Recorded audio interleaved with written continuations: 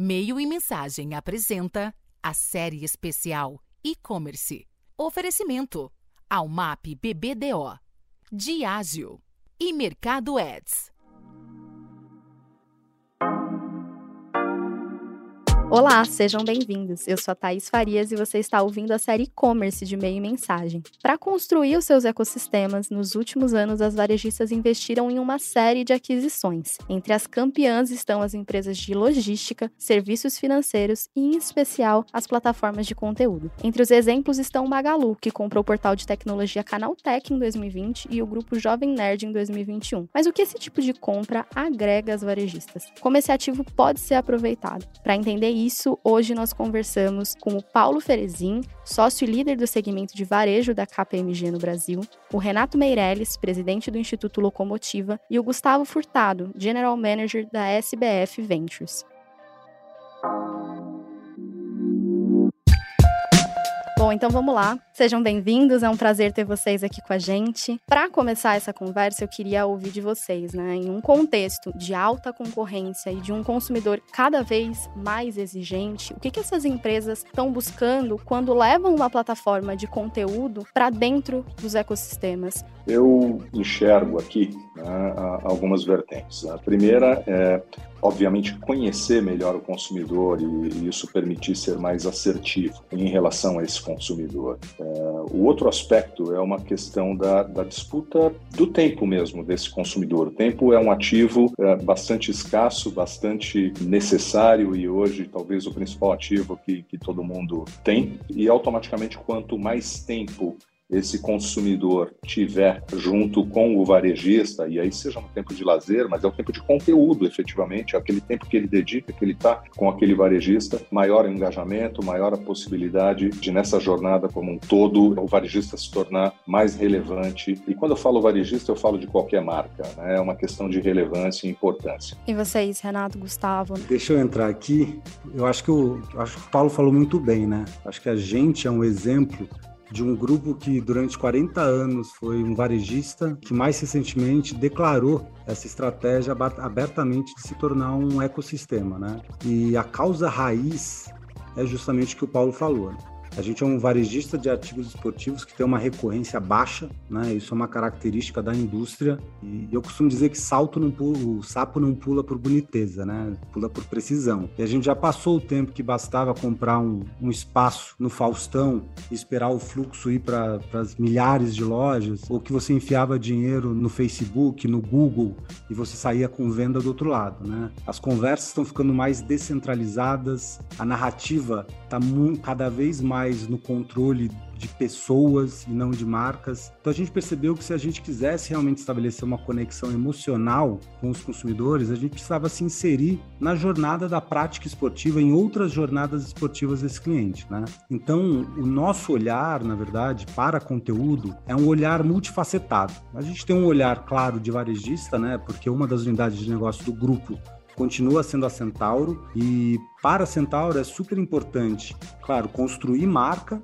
gerar essas conversas autênticas, mas também, de alguma forma, conseguir monetizar essa audiência. E aí a gente vem fazendo várias iniciativas, a gente tem um projeto de social commerce, que a gente já está rodando há mais de um ano, a gente está criando um canal de corrida, chamado Corrida na Veia, que é para conseguir criar uma comunidade em torno da corrida, para entender exatamente quais são as necessidades dessa comunidade e eventualmente conseguir se inserir na conversa e transacionar. A gente patrocinou o canal Desimpedidos quando eles transmitiram alguns jogos do Campeonato Brasileiro Feminino. Então esses são os experimentos que a gente olha com o olhar de um varejista, né? Mas a gente também tem um olhar de marca, a Nike, por exemplo. Então a Nike recentemente fechou uma parceria com o Desimpedidos. O Desimpedidos tinha uma relação histórica longa com uma outra empresa e a gente ficou super preocupado, né? Como seria essa transição, porque é muito importante que você não afete a audiência de um determinado influenciador digital ou de um determinado canal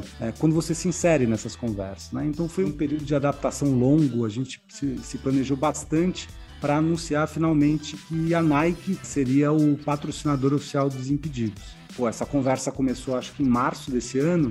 Eu acho que o principal momento foi agora, no lançamento da camisa da Seleção Brasileira, que foi um sucesso.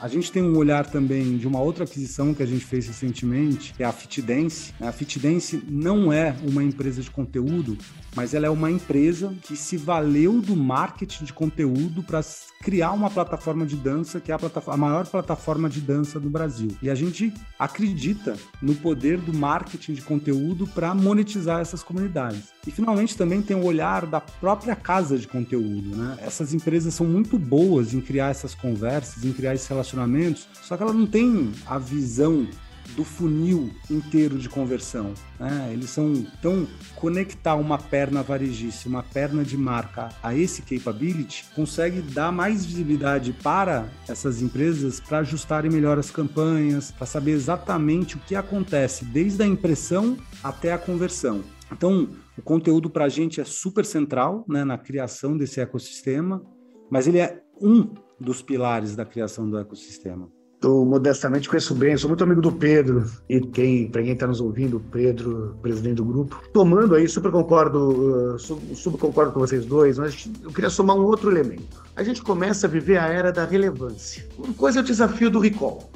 Eu tenho que lembrar, primeira marca na cabeça, top of mind, bababá, bababá, bababá, bababá. Tá cada vez mais claro que o top of mind, se não tiver associado à relevância, ou seja, essa marca me entende, ela sabe o que tá falando, não adianta a marca falar, eu entendo, eu sei o que eu tô falando. Você só vai acreditar nessa marca se ele vê ela presente, atuando, dando opinião no seu dia a dia, prestando serviço. Porque quando nós estamos falando de marketing de conteúdo, nós estamos falando de experiências, de conexão, nós estamos falando em prestação de serviço. Não, Renato, mas isso é uma novidade que está na moda. Calma lá, meu amigo. Vamos lembrar do merchandising, mas no modo do placement, né? O merchandising nas novelas, nos programas de auditório. A gente já fez uma série de pesquisas que mostram que esse merchandising tem um recall 3,5 vezes maior do que uma propaganda de 30. Só por ter mais tempo para falar. Quando a gente consegue estar presente na produção de conteúdo, entendendo o que esse cara está pensando, oferecendo informações, mas também ouvindo dessas pessoas, nós não estamos apenas no entretenimento. Nós estamos mostrando que a gente sabe o que ele sente quando, por exemplo, está usando um material esportivo, ele está correndo ou está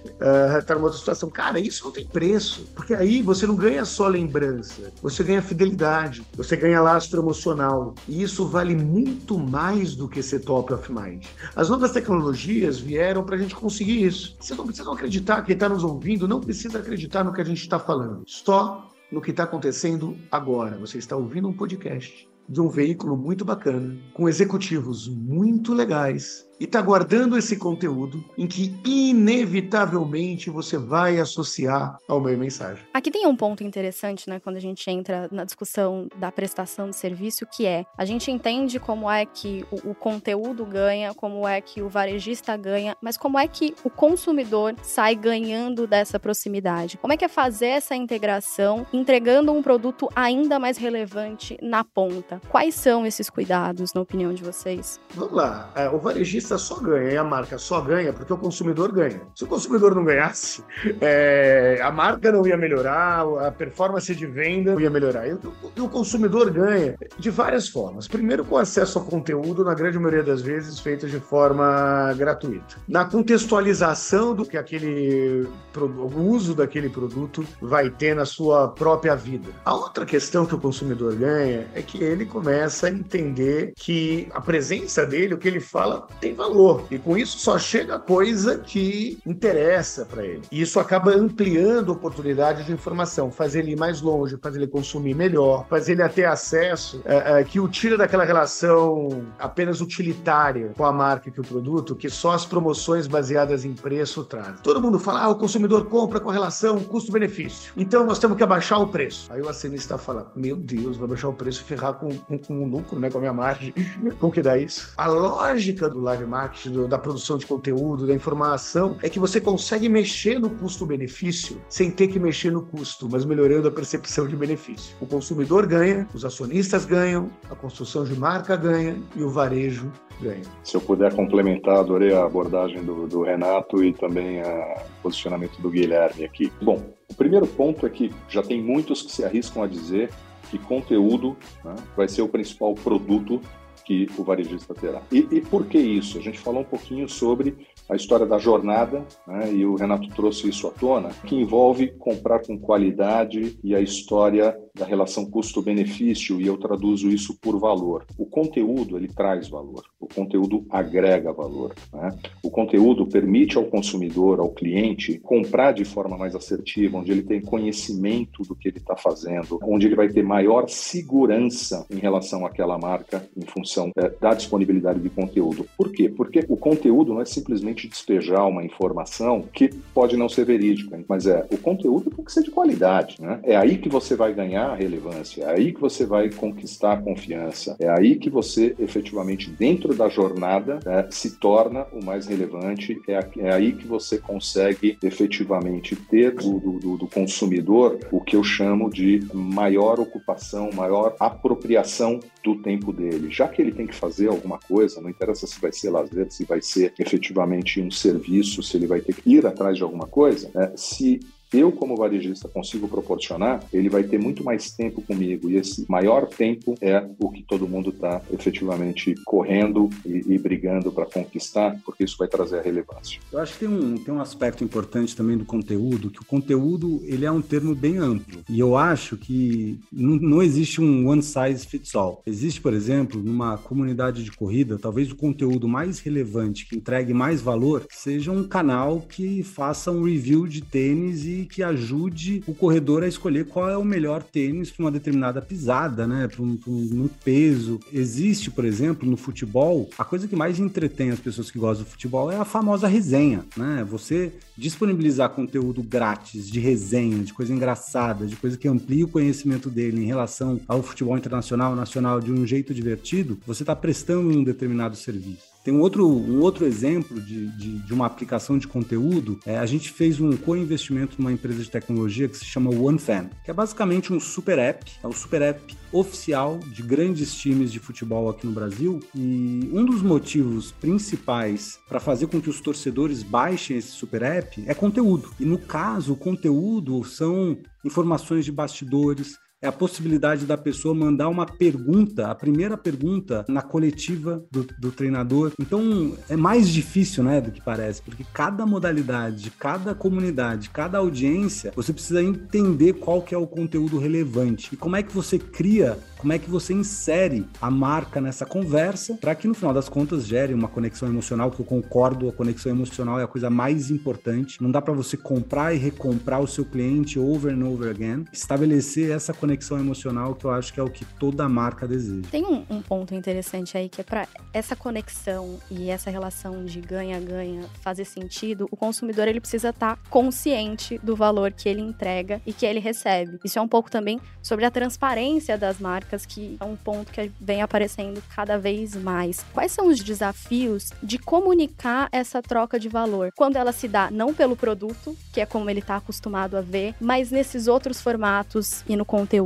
Olha, tem um negócio bacana que tem aparecido em algumas pesquisas nossas, que é o valor emocional da opinião dele. Isso se resolve com várias formas. É óbvio que você está numa live aberta, beleza, o cara participa, comenta, mas simplesmente da nota que ele dá por aquele conteúdo que ele participou. A chance dele aparecer como o cara antenado das últimas novidades, que divide esse tipo de conteúdo com os seus amigos, que compartilha esse tipo de conteúdos. Ou simplesmente, se for uma comunidade fechada, a forma em que ele consegue se sentir privilegiado e especial. Durante muito tempo, o cliente especial é o que tinha aquele cartãozinho do private label, que ele podia ter recebido alguma oferta anterior. Não, ele recebe conteúdo, ele recebe uma informação. E como no processo de construção do lastro emocional das marcas com os consumidores, é muito importante, passa necessariamente pelo consumidor ver a marca como algo que faz ele se sentir melhor, se sentir mais inteligente, se sentir mais bonito, se sentir mais bem informado do que os outros, isso acaba gerando uma atração, em que na prática esse conteúdo e por decorrência a marca funciona como um aditivo na gasolina que esse cara já tem. Essa percepção de troca e de ativo, muitas vezes inclusive, garante com que o consumidor ceda todos os seus dados, porque ele quer fazer isso mesmo, ele quer mesmo receber essa informação, ele quer se sentir especial e talvez seja essa mudança que as novas tecnologias e essa nova abordagem de conteúdo consigam trazer. Porque antes o ser especial era só para uma relação utilitária, você receberá primeiro a oferta. Hoje não. Hoje ele ser especial é receber um conteúdo bacana, receber uma informação que ele não sabe dar. E também, Thaís, uma coisa que pouca gente está falando e que aparece muito nas nossas pesquisas de uma forma diferente do que há pouquíssimos anos atrás. O grande desafio da força de vendas era porque o consumidor entrava no Google e chegava sabendo do produto melhor do que a própria força de venda. No caso dos médicos, para ilustrar o Dr. Google, né, o cara já tinha feito recência e tudo mais. E com isso, a força de venda se sentia desprestigiada. Hoje, as marcas estão conseguindo oferecer esse conteúdo para o consumidor, mas também para a força de venda,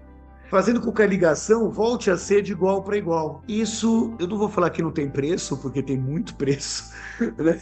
E também porque a Visa é minha cliente, mas é mais do que isso. É meio como se fosse a forma das marcas voltarem a falar de igual para igual com o seu consumidor. Gostei muito do que você falou, Renato. Aqui, né, a gente tem uma nomenclatura que a gente usa muito, que são os membros. Né? Para a gente é muito importante que uma pessoa declare que ele está de acordo em dividir os dados com a gente. Né? Isso é uma tendência que só vai ficar mais complicado. Né? Hoje, por exemplo, o iOS 14, ele já obriga que todos os aplicativos mostrem uma mensagem perguntando se o usuário deseja permitir que aquele aplicativo traqueie as informações dele em outros aplicativos dentro do sistema operacional. A gente teve, na verdade, um respiro, porque aqui no Brasil, esse tema é um pouco menos sensível do que na Europa, por exemplo. Então, hoje a gente vê que 60% das pessoas ainda permitem que essas informações sejam rastreadas, né? Mas essa conscientização, eu tenho certeza de que vai fazer com que a gente tenha que, de fato, ser muito especial para a pessoa, para que a pessoa autorize a gente a traquear as informações dele. E a gente está pensando várias formas de entregar valor para os nossos membros, né? Então tem uma série de experimentos rolando, mas esse é um indicador importante para o nosso ecossistema, né? Quantos membros fazem parte desse ecossistema? Porque a ideia é que um membro seja muito mais valioso para o ecossistema do que ele seria se ele transacionasse individualmente com cada uma das unidades de negócio que compõem o ecossistema. E a gente tá aqui gastando energia pensando em como estruturar uma proposta de valor que faça com que as pessoas eventualmente até estejam dispostas a pagar para ser membro do nosso programa, né? Por hora, deixar que a gente use as informações, eu acho que já é um bom sinal. Eu diria aqui, né, e essa história da transparência, eu acho que ela é fundamental em tudo isso que nós estamos construindo. Quando eu falo nós, né, são todas as empresas e, obviamente, aqui a gente está falando muito do varejo, que é o foco, é o core. E essa transparência, ela vai se refletir na atitude. Antes, era muito comum a empresa falar uma coisa, mas, na realidade, praticar outra. E hoje, se você apresenta essa dicotomia e essa distância entre o que você fala e o que você faz, o teu cliente sabe, ele percebe, porque a informação ela está aí, ela acontece. Todo mundo vê, todo mundo tem acesso. Então, eu diria que a atitude é muito importante. E vai muito além de simplesmente seguir regras e leis, né? Como a gente tem a Lei Geral de Proteção de Dados. Ela vai além. Eu acho que o Gustavo foi muito feliz nesse sentido de colocar isso dessa forma, que é como que, na realidade, a gente engaja, mas ele percebendo essa transparência, ele tendo acesso, ele sabendo que o que a gente está falando é o que nós estamos fazendo. Quando a gente olha a jornada do consumidor como um todo, tem coisas básicas que são necessárias cumprir, né? Não adianta dar o passo seguinte se você não cumpre o contrato, tá? Então, vamos supor que eu compre em uma determinada loja, pode ser e-commerce ou pode ser loja física, e existe uma promessa que vai me entregar um determinado produto numa condição no dia X. Se essa promessa não for cumprida, você já ruiu com aquilo. E não significa que uma relação de consumo não tenha problemas. E aí vem o fato seguinte, que é legal, agora então teve um problema na relação, é totalmente comum, eu preciso da solução rápida. Se eu der uma solução rápida, se eu tiver proatividade, eu transformei um problema num alto potencial de engajamento daquele cliente, que ele fala, poxa, aconteceu o problema e ele se antecipou, ou ele foi muito eficiente e me entregou, ele vai sair feliz. Depois entra a história da economia de tempo e esforço, a customização e começar a tratar cada cliente como um único cliente, que é a personalização efetivamente, que hoje isso vai acabar sendo explorado aqui um pouco, até a questão da empatia, que é o limite do relacionamento com o cliente. Tá? Então, é o que eu adiciono aqui, eu acho bacana pensar, muito legal. Somando um negócio rapidinho, que ouvindo o Gustavo e o Paulo, ficou ainda mais óbvio. É muito legal esses bate-papos em que a gente vai pensando sobre o outro, sobre o que o outro está falando e vai somando, né? Pessoal, é bate-papo. Não só aqui entre nós, é o bate-papo da sua marca com o seu consumidor. O ecossistema só existe porque esse consumidor da era digital troca, comenta em cima do que o outro comenta, compartilha, curte ou não curte, se expressa sobre aquele conteúdo que a marca está falando. E isso não é trivial de acontecer. Só que isso tem um valor tão grande, além do envolvimento com a marca, que é entrar no negócio da pessoa de verdade. E isso se dá parcerias, não apenas de conteúdo, mas parceria entre marcas, entre plataformas. O cara que vai no supermercado é o mesmo cara que entra na Centauro, que é o mesmo cara que viaja de avião. Então, toda aquela lógica da comunicação, 360 graus, o 360 graus não é na comunicação, é na vida do seu consumidor. E aí o ativo que ele produz vale muito mais do que o e-mail e o telefone. É um ativo que tem a ver com os hábitos desse cara, com o que ele de fato gosta, do que ele não gosta. Mas é uma provocação ainda maior. Vocês entendem o papel que isso pode ter na emancipação do investimento que os varejistas fazem hoje nas redes sociais? Porque até pouco tempo atrás, só a rede social se aproximava em dar esse tipo de informação. Na medida em que você está fornecendo esse conteúdo, você está tendo um relacionamento direto com o cliente que é cadastrado, você começa a saber o que ele faz em outros tipos de varejo. O processo de total dependência que existe das grandes plataformas de tecnologia diminui. Não vai acabar, e tudo bem que não acabe, mas as posições de negociação mudam, né? Na medida em que você passa a ter o que é o ativo mais importante que cada marca e cada empresa tem, que é a relação com o cliente. Até então, você terceirizava essa relação com o cliente. E essa terceirização fazia que você, não só que você pagasse mais caro pelo investimento de mídia, mas que você perdesse dinheiro. E isso é fundamental para todos aqueles que criticam o marketing de conteúdo, né? Mas custa muito mais caro do que eu fazer um spot, do que eu gravar um filme de 30. Amigo, não custa mais caro, custa muito mais barato. Porque a relevância, o custo de aquisição e de manutenção do seu consumidor cresce absurdamente. Eu sou um apaixonado, como vocês podem perceber, pelo marketing de conteúdo, pela construção de ecossistemas que se retroalimentam e que acabam resolvendo o problema do consumidor de uma maneira muito mais eficiente do que simplesmente aquela comunicação unidirecional onde um fala e outro escuta. Mas, Renato, acho que a gente está chegando num ponto e até os céticos vão se convencer, porque assim, está tudo inflacionado, né? E a tendência é que fique cada vez mais inflacionado, cada vez mais o dinheiro de mídia está saindo dos broadcasters tradicionais, né, para as plataformas digitais. E, de novo, né, mesmo os céticos vão ter que se mexer, porque marketing de conteúdo é sim. E eu acho que tem uma beleza também no marketing de conteúdo, porque dependendo de como você conecta os pontos, você tem muita informação da jornada do cliente, né? Você consegue fazer inferências sobre o tipo de conteúdo que você tem com o comportamento que esse cara vai ter nas suas outras propriedades, né? Então, ele é um canal que eu chamo de brand performance, sabe? É um lugar onde você pode sim construir marca, mas que você consegue ter informação suficiente para saber exatamente qual é o impacto em vendas ou em qualquer outra métrica que você eleja que aquele custo ou investimento está te trazendo. Então, acho que é um caminho sem volta, não tem... E aquela história que a gente entrava, de que, vai lembrar que, se você está vendo uma novela, aparece, você clica em cima, que era o sonho geral de todos os varejistas, de marketplace, olha aquele vestido, você clicou em cima, já compra, já vai. Cara, isso é lindo. Mas quando o conteúdo vem das próprias marcas, do próprio varejo, isso já está dado, né? Então, de fato, é uma emancipação do relacionamento do varejo das marcas com o seu consumidor, que não substitui de jeito nenhum as mídias, as propagandas. Eu acho que é uma falsa polêmica achar que um substitui o outro, mas se complementam de uma forma fantástica e coloca em condições de igualdade, inclusive de negociação comercial, o modelo de plataforma, do modelo de compra, do modelo de produção de conteúdo. É como se você conseguisse acabar com o monopólio da segmentação de cliente que a gente tinha até então. Pessoal, para a gente se encaminhando para o final, porque o assunto rende, mas o nosso tempo é curto, eu queria aproveitar esse gancho e saber, então, o que vocês enxergam para o futuro dessa integração entre as marcas e o conteúdo. Na realidade, eu não sei se futuro, né? Eu já enxergo tudo isso no presente. E eu não sei nem se é uma integração. Eu vejo tudo isso como um bloco único. A gente acabou de falar aqui, acho que foi até o Gustavo que mencionou, que na realidade a informação já existe, você já tem as empresas, você consegue ser muito mais assertivo se a gente fizer um paralelo em como funcionavam as compras antes, né? Vamos pensar até no mundo físico, eu não estou nem no mundo digital, onde você entra numa determinada loja e você pode ser ou não abordado por um vendedor ou por um atendente. A abordagem de cada um é diferente, tem aquele que é mais assertivo, que cola em você e tenta te vender, o outro é um pouco mais distante, mais consultivo. Cada cliente é um cliente, eu não estou dizendo que um está certo ou que um está errado, não existe certo ou errado, mas tem a história da clusterização que o Renato colocou muito bem.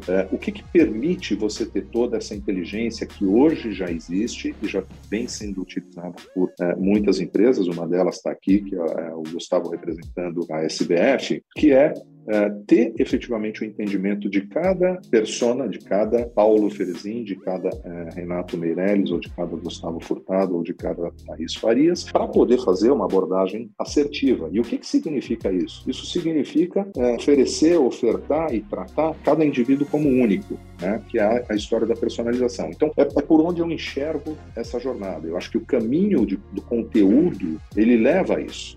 Quem quer ter mais conteúdo? Que tipo de conteúdo? Para onde isso vai? Como que eu cruzo isso com todas as informações que são permitidas por aquele cliente em função do comportamento de consumo dele, para que eu consiga, da melhor forma, em algum momento, ser preditivo. Isso é invasivo, ser preditivo? Não sei se ser preditivo é invasivo. Ser preditivo pode ser muito positivo. Eu tenho um caso muito interessante de um negócio que é o seguinte: eu estava nos Estados Unidos, comprei numa determinada empresa um produto XPTO, e depois de 60 dias eu recebi uma carta dessa empresa dizendo o seguinte: observamos que é um clube de compras, tá? Então observamos que não tem muita tecnologia, não tem nada, mas ele sabia o que compra porque ele cruza, porque é um clube de compras. Observamos que você comprou um produto de uma nossa marca própria, X, tal. E aí ele diz o seguinte: tivemos um lote de um fornecedor que apresentou defeito. Nesse sentido, se você foi premiado,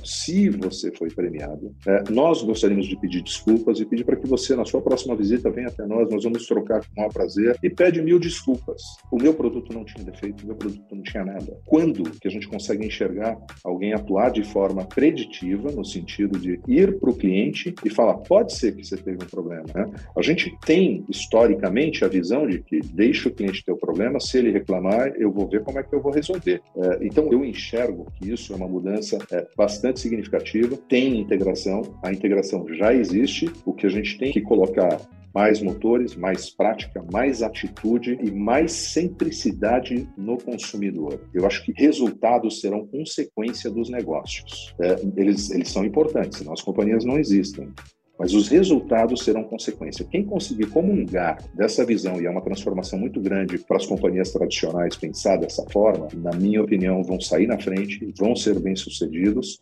Pode ter um custo ou outro aqui no meio do caminho que você vai ajustando, mas é o cliente no centro. E a gente dá o empoderamento para que quem tenha esse contato com o cliente tenha a capacidade de solução do problema. E não direcionar o cliente, por exemplo, para uma URA, onde ele sofre, onde às vezes ele é acusado de um erro. Então, a gente tem que repensar tudo isso e eu acho que isso já está disponível. É aí onde eu enxergo toda essa integração, conhecendo e sabendo quem é cada um de nós. Eu acho, assim, concordo em gênero, número e grau. O que eu tenho a contribuir é o seguinte: as marcas, os varejistas, todo mundo vai estar onde os clientes estiverem, né? Hoje eles estão no conteúdo. Meus filhos assistem, tenho 3 filhos, né? O segundo veio repetido, então tem a Marcela de 9 e o Vicente e o Murilo de 7. E eles chegam da escola às 5 e passam das 5 às 9 assistindo um youtuber jogar Minecraft, jogando Minecraft, ou vendo Sim, no final das contas, a digitalização permitiu isso. Essa fusão de várias indústrias, mas a verdade é que as empresas, elas ainda não detêm conhecimento de todas as indústrias, né? Então, o que a gente vai ter que ficar fazendo é conseguir se ajustar para se inserir nas conversas onde quer que elas aconteçam. Por hora, está acontecendo no conteúdo, e as empresas vão ter que ficar boas nisso. Amanhã é gaming, e a gente vai ter que achar um jeito de inserir nessa conversa também. Depois da manhã, metaverso, eu não sei. Mas eu sempre olho o conteúdo, né, de um ponto de vista mais amplo, e não aquele conteúdo que é um vídeo. Então eu acho que é um caminho sem volta mesmo. Bom, papo legal, pessoal, assim, tudo de formas diferentes, com olhares diferentes, mas com uma visão muito, muito integrada. Até difícil falar depois do Paulo e do Gustavo, mas, Paulo, eu lembrei do negócio que você falou logo no começo, sobre a disputa do tempo, né? Como o tempo do sujeito é o ativo principal que ele tem. Nós estamos disputando tempo. E para você ganhar a disputa do tempo, você ganha na sua capacidade de engajar. É disso que nós estamos falando aqui. E é isso que tanto a construção de ecossistemas como a marketing de conteúdo começam a trazer aqui para o game, nessa história. Porque hoje a gente tem indústrias que um rouba cliente do outro. Hoje a gente tem, dependendo do setor, que o mercado todo como cresce e algumas crescem mais rápidas do que as outras. Mas a disputa do tempo, como o tempo é um ativo finito, é uma disputa de rouba-monte. O dia tem 24 horas, não cresce, né? Não aumenta nem diminui. Então a atenção desse sujeito é cada vez mais importante, ainda mais quando nesse cenário que o Gus falou sobre um cara que está conectado em 3, 4 plataformas. Pessoal, não vamos achar que é só para consumir não, só no entretenimento não, é na escola. Imagina o seguinte, nós temos mais de 2.000 anos de escola, que é um sujeito com giz, escrevendo aquilo que já está no livro, para os outros assistir. O que nós estamos falando é de uma mudança da forma que as pessoas aprendem gigantesca, diferente inclusive do que a minha geração aprendeu na escola, mas essa nova geração já fala um alfabeto diferente, que é da multiconectividade. Então, Thaís, respondendo a sua pergunta, o futuro já é. O futuro é múltiplo, o futuro não é unidirecional, arrisco a dizer nem bidirecional, ele é multidirecional. O futuro passa a exigir uma transparência total, que se não for por uma questão de valor e de ética, que seja por inteligência, se as marcas mentirem para o consumidor, alguém vai descobrir, e isso afeta a reputação das marcas como um todo. E uma sensação muito bacana, eu queria terminar com isso, de que juntos vamos mais longe. A marca deixa de ser aquela coisa que ia ser tatuada no corpo das pessoas e ela passa a ser vista como uma plataforma, uma parceira que faz o cliente ir mais longe. E isso muda completamente a regra do jogo.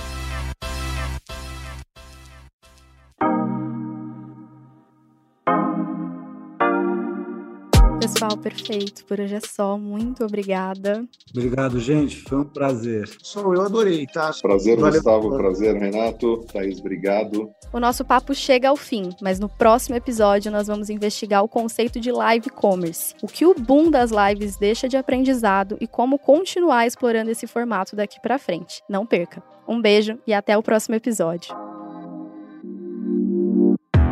Esse podcast foi produzido e editado nos estúdios da AudioEd.